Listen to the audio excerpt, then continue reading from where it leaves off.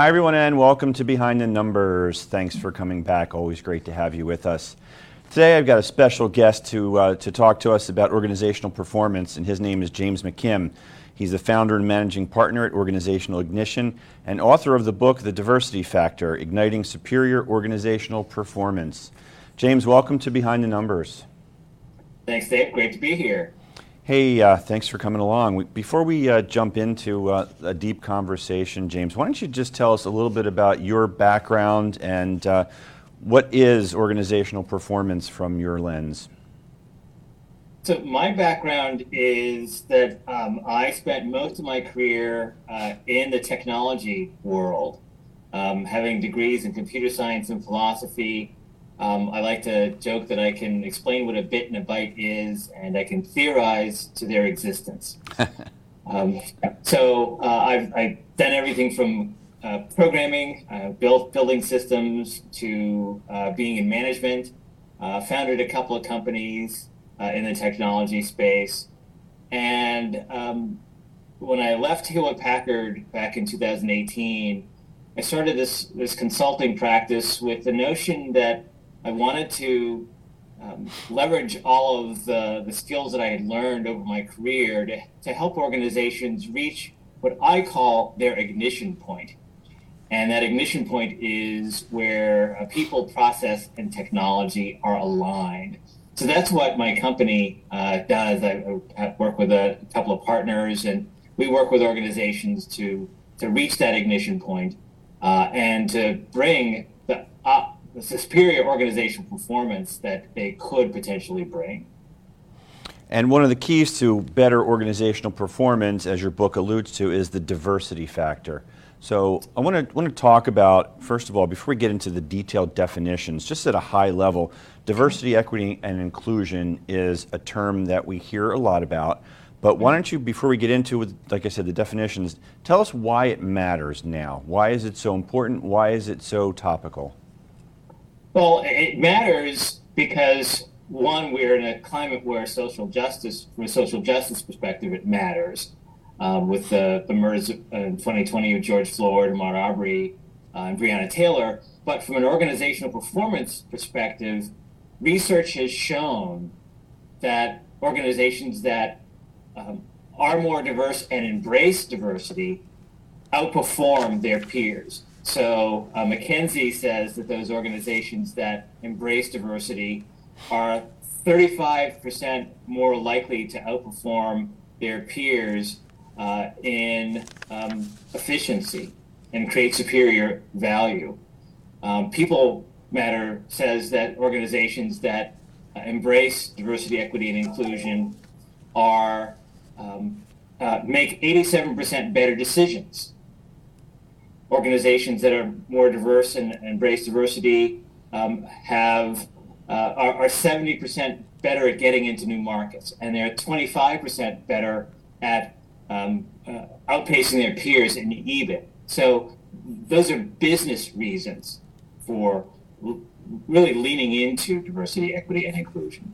Yeah, and it's always great when you can get into the numbers and explain the ROI of these topics, because it really does matter and it really is impactful. So thanks for sharing that with us, James. I want to get into the definitions, because I think in a lot of the folks that I've spoken with, you have a more succinct and detailed at the same time definition for each of the component parts. So why don't we start with how you're defining diversity, please? So diversity really, the definition I use and many of us use, is one that was created in 1991 by Marilyn Loden when she was at Johns Hopkins University. And she uses the model of a diversity wheel. And she says that diversity is really about personality characteristics, is the term she used. And she says we have some internal personality characteristics that go to the core of who we are. So our age, our gender, our race, our ethnicity, our physical ability. Those are what really make us up, and they don't really change that much or dramatically over our lifetime. But then there are these, with what she called secondary characteristics. And those are characteristics of our personality that are about how we interact with the world and how the world sees us. So our education, geographically where we are, what are our habits, how do we dress, what do we normally look like. So when we think about diversity, it's much more than just race or gender, which is what most people think of. Right. It's about different characteristics of our personalities. And when I wrote the book, after I wrote the book, I looked back and I wanted to find out, so what word did I use most in the book? And doing the calculations, I found that I used most in the book perspectives. And it's the different perspectives that really bring the value to an organization. And we get those different perspectives from having different personality characteristics in our organization. So that's the definition of diversity that I use and many of us use to look forward here. That's fantastic. So similarly, share with us, if you would please, your definition of equity then. So with equity, we tend to use the terms equality and equity, or equal and equity, interchangeably. And they're actually not the same. Overall, we do want equal access for people. But how we get people to have equal access should not be how we treat people. We shouldn't treat people equally necessarily, because everyone is different. And this gets to what we call the paradox of diversity. On one hand, we all see ourselves as being just like everybody else. We breathe the same air, we're red-blooded. But we also see ourselves as being individual. We're different. We want to be seen as unique from everybody else. So we run around with this paradox. But we are actually different from everybody else. We are each unique. So we each need to be treated differently, equitably, to achieve whatever it is we need to achieve. So I like to use the analogy of, and this is in the United States, we talk about baseball. You know, we go to watch baseball, we go to a baseball stadium to watch baseball. There's this great cartoon of 3 youths of different sizes standing outside a fence trying to see into a ball game.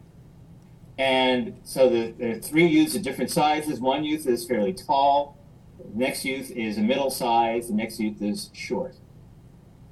And so the objective for them is to see the ball game over the fence. Well, the tallest youth can see over the fence already, but the middle youth cannot see over the fence, and the shortest youth cannot see over the fence. So how should the ball field help them? How should the ball stadium treat them to make sure they're each able to see over the fence to achieve that goal? Well, they could give each one of the youth assistance in the form of a box to stand on to see over the fence, right?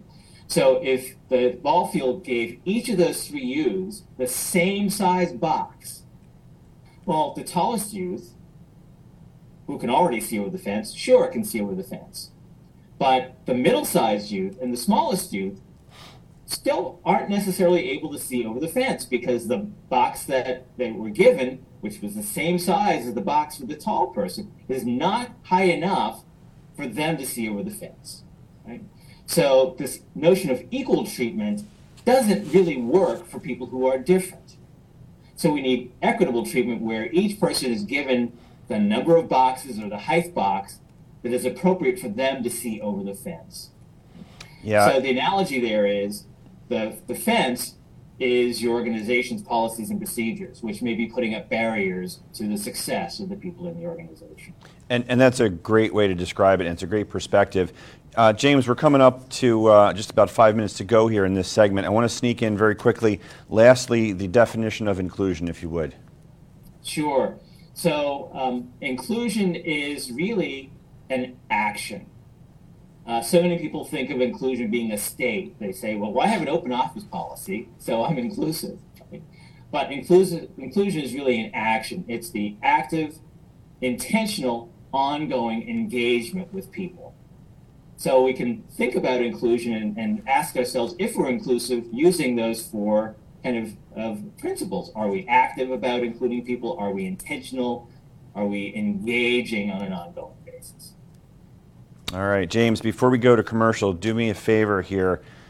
Tell the audience how they can connect with you, please. If they want to learn more about you, where they can find your book, which we're going to talk about in the second segment, or if they want to work with you, what's the best way for them to reach out? So to find the book is available on Amazon, on Barnes & Noble, at many online bookstores. You can find us at organizationalignition.com, and there's a contact page there where you can get in touch with us, and happy to chat with anybody about where you are with your journey into diversity, equity, and inclusion. Sounds good. James, this is a great spot for us to take a quick pause here. So you sit tight, don't go anywhere. You watching and listening, hang in there. We'll be right back on Behind the Numbers after this quick break.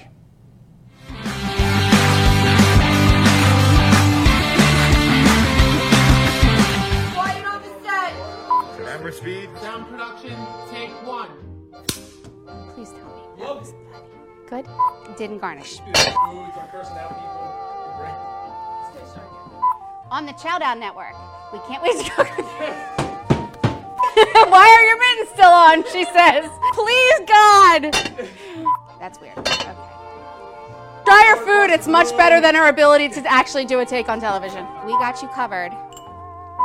Help me. Trust me, I can cook way better than I can act. Roll sound. Sound production, take two.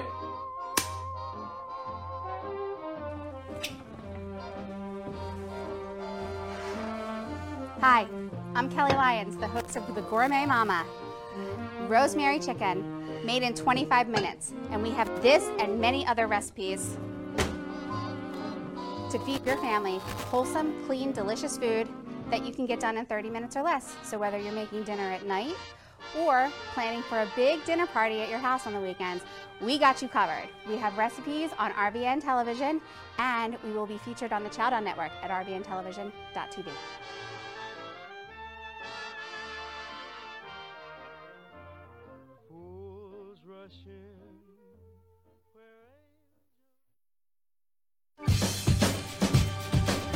Say we've got grit, and we'll take it as a compliment. Because it's our uncommon drive, our spark within, that brings us together and sets us apart. We are temple made. And when others take shortcuts, when others take breaks, when others take the easy way, we take charge. A stroke can be easy.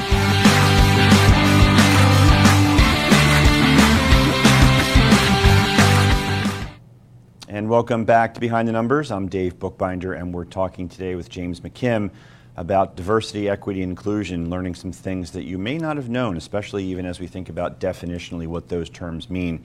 James, welcome back for the second segment here. I want to jump right in by starting with talking about your book, The Diversity Factor. Tell us a little bit about what inspired you to write it, and what will folks learn by reading it? What inspired me to write it was I had been actually thinking quite a bit about diversity from the perspective of an individual for a number of years. One of the roles I have is I serve for the Episcopal Church National Executive Committee Council on Racism and Reconciliation. I chair that committee. And I saw across the country a need to talk about the benefits of diversity, because we've been talking about anti-racism and it's had a negative connotation, and I wanted to get the positive aspects of diversity out there. So that was originally what I was thinking about and wanting to write about, and then 2020 happened. The events of 2020, the summer with the murders of George Floyd, Ahmaud Arbery, etc. And I started thinking, well, you know, I'm a business person, and there must be a business benefit to diversity, equity, and inclusion. So I scoured the research out there and the books out there, and I didn't really see much out there talking about the business benefits, the organizational performance benefits of diversity. So that's when I said, well, maybe that's the book I need to write now, because there's a lot of people who have written about anti-racism and diversity and the benefits from an individual's perspective. So that was the real genesis of the book. And I wanted to also better define organizational performance. That's a term that for so many people just means, well, we make a lot of money. And, organizational performance is much broader than that. And we talk about how it really boils down to effectiveness, efficiency, relevance, and financial viability as the definition from Universalia. And I saw that definition and it really resonated with me. So I said, let's write the book looking at those components. How does diversity impact those components? And so that's what you're going to get in the book, how diversity impacts effectiveness, efficiency, relevance, and financial viability through another framework lens that I came up with, that I found, which is Kurt Howe's organizational performance system. And I based a lot of what I talk about in the book on his book and his experiences, 40 years of experience of working with organizations, looking at organizational performance as a systems approach. So that's what you get in the book. Yeah, and I'm glad you talk about the ROI and the impact on performance. I mean, that resonates with me. As you know, in the books that I've written about the new ROI, the return on individuals, the lens is the actual economic impact and benefit you get from implementing things that many folks consider to be soft and squishy and otherwise intangible. So putting some tangible results behind it always makes it much more impactful. So congratulations on that. What's your perspective on how companies are doing right now with diversity, equity, inclusion? So this is something else that I ran into that you'll see in the book. There are a number of organizations that have created diversity and inclusion maturity models. The model that I use, I actually blend two models, one from PricewaterhouseCoopers and one from Deloitte. And the maturity models all start with a very basic level of maturity where people aren't really paying attention to diversity at all, or if they are, it's only because of EEOC compliance here in the United States, right? It's only because they're being forced to deal with it. And they're only dealing with it in the sense of, well, we don't want to have an environment where people can bring suit against us, right? The model moves up from there to organizations that have just started to think about it and started to maybe have a diversity committee, and then moves up from there to organizations that have defined a diversity, equity, and inclusion plan. And then at the very highest level, diversity, equity, and inclusion is a core competency. It's seen as a core competency by everybody in the organization, right? And people don't even have to think about it anymore. Where we see most organizations today are somewhere in the second stage, and maybe making that transition point into that third level of what we call progressing. They've got a diversity committee, and they're starting to think about putting together a plan, and that's kind of where they are. What I'm seeing there with those, even those with the plans, though, is that there is this focus, almost a myopic focus, on diversity being race and gender and representational. They're just looking to bring in as many people to the organization as possible and not yet thinking about how to leverage that diversity, how to leverage those perspectives to get the true organizational performance benefit. James, one of the expressions you hear in business all the time is you can't manage what you don't measure. Yes. How should organizations be thinking about managing / measuring diversity, equity, and inclusion initiatives? So that's a great question. That's something else I spend several chapters in the book talking about. Moving into diversity, equity, and inclusion is a process. It's a journey. And as with any journey, any change management initiative, you have to manage it like a change program. And that means you have to define a plan, doing some analysis to see where you are today, and make establish some goals for where you want to be in the future, and identify tasks, roles, and responsibilities for getting to where you want to be. And along with establishing the goals, you want to establish, as you mentioned, metrics. You need to be able to measure. So what I talk about is metrics in 4 different areas: metrics from a business perspective, metrics from a process perspective, metrics from a people perspective, and metrics from a technology and facilities perspective. So I've identified 20 different metrics in those 4 areas that an organization can look to identify and set goals around. And once those goals are set, and the goals can be representational goals, which is what most people think of, which is we want to have 50% of our leadership be women, for example. That's a representational metric. But we also want to think about impact metrics. When we think about impact metrics, we want to think about things like, how many discrimination lawsuits do we have last year? If we had 5, maybe we have a goal this year to have 3. What's the market makeup of our client base? Maybe we want to reach into a new market next year that we weren't in before. So we want to think about impact goals just as much as we want to think about representational goals. How many ideas have come from a broad spectrum of people in the organization? Thank you. So those are the kinds of goals we talk about. Thank you for sharing that. I want to ask you somewhat of a tricky question. I want to talk about hiring. So when you talk about the representational and impactful metrics, and you talk about now an opportunity to fill a role, and we think about hiring, oftentimes folks are trained and taught, hire someone like yourself, right? And not necessarily someone who looks like you, but somebody with a similar background, similar perspectives. Why is that not the right way to be thinking about it these days? Right. Where that shows up or how that shows up in job descriptions is usually we want someone with a culture fit with us, right? Which is really falling into or leading into what's referred to as an affinity bias. We tend to like people, we tend to want to have people on our teams who are like us, that think like us, who look like us. And that's not good because of what we talked about in the first segment about having different perspectives, which create the value. If you have people who look like you and think like you, you're not going to get different perspectives. You're going to get a bunch of yes men or yes women who are just going to agree with what the leaders say and not question and not think out of the box.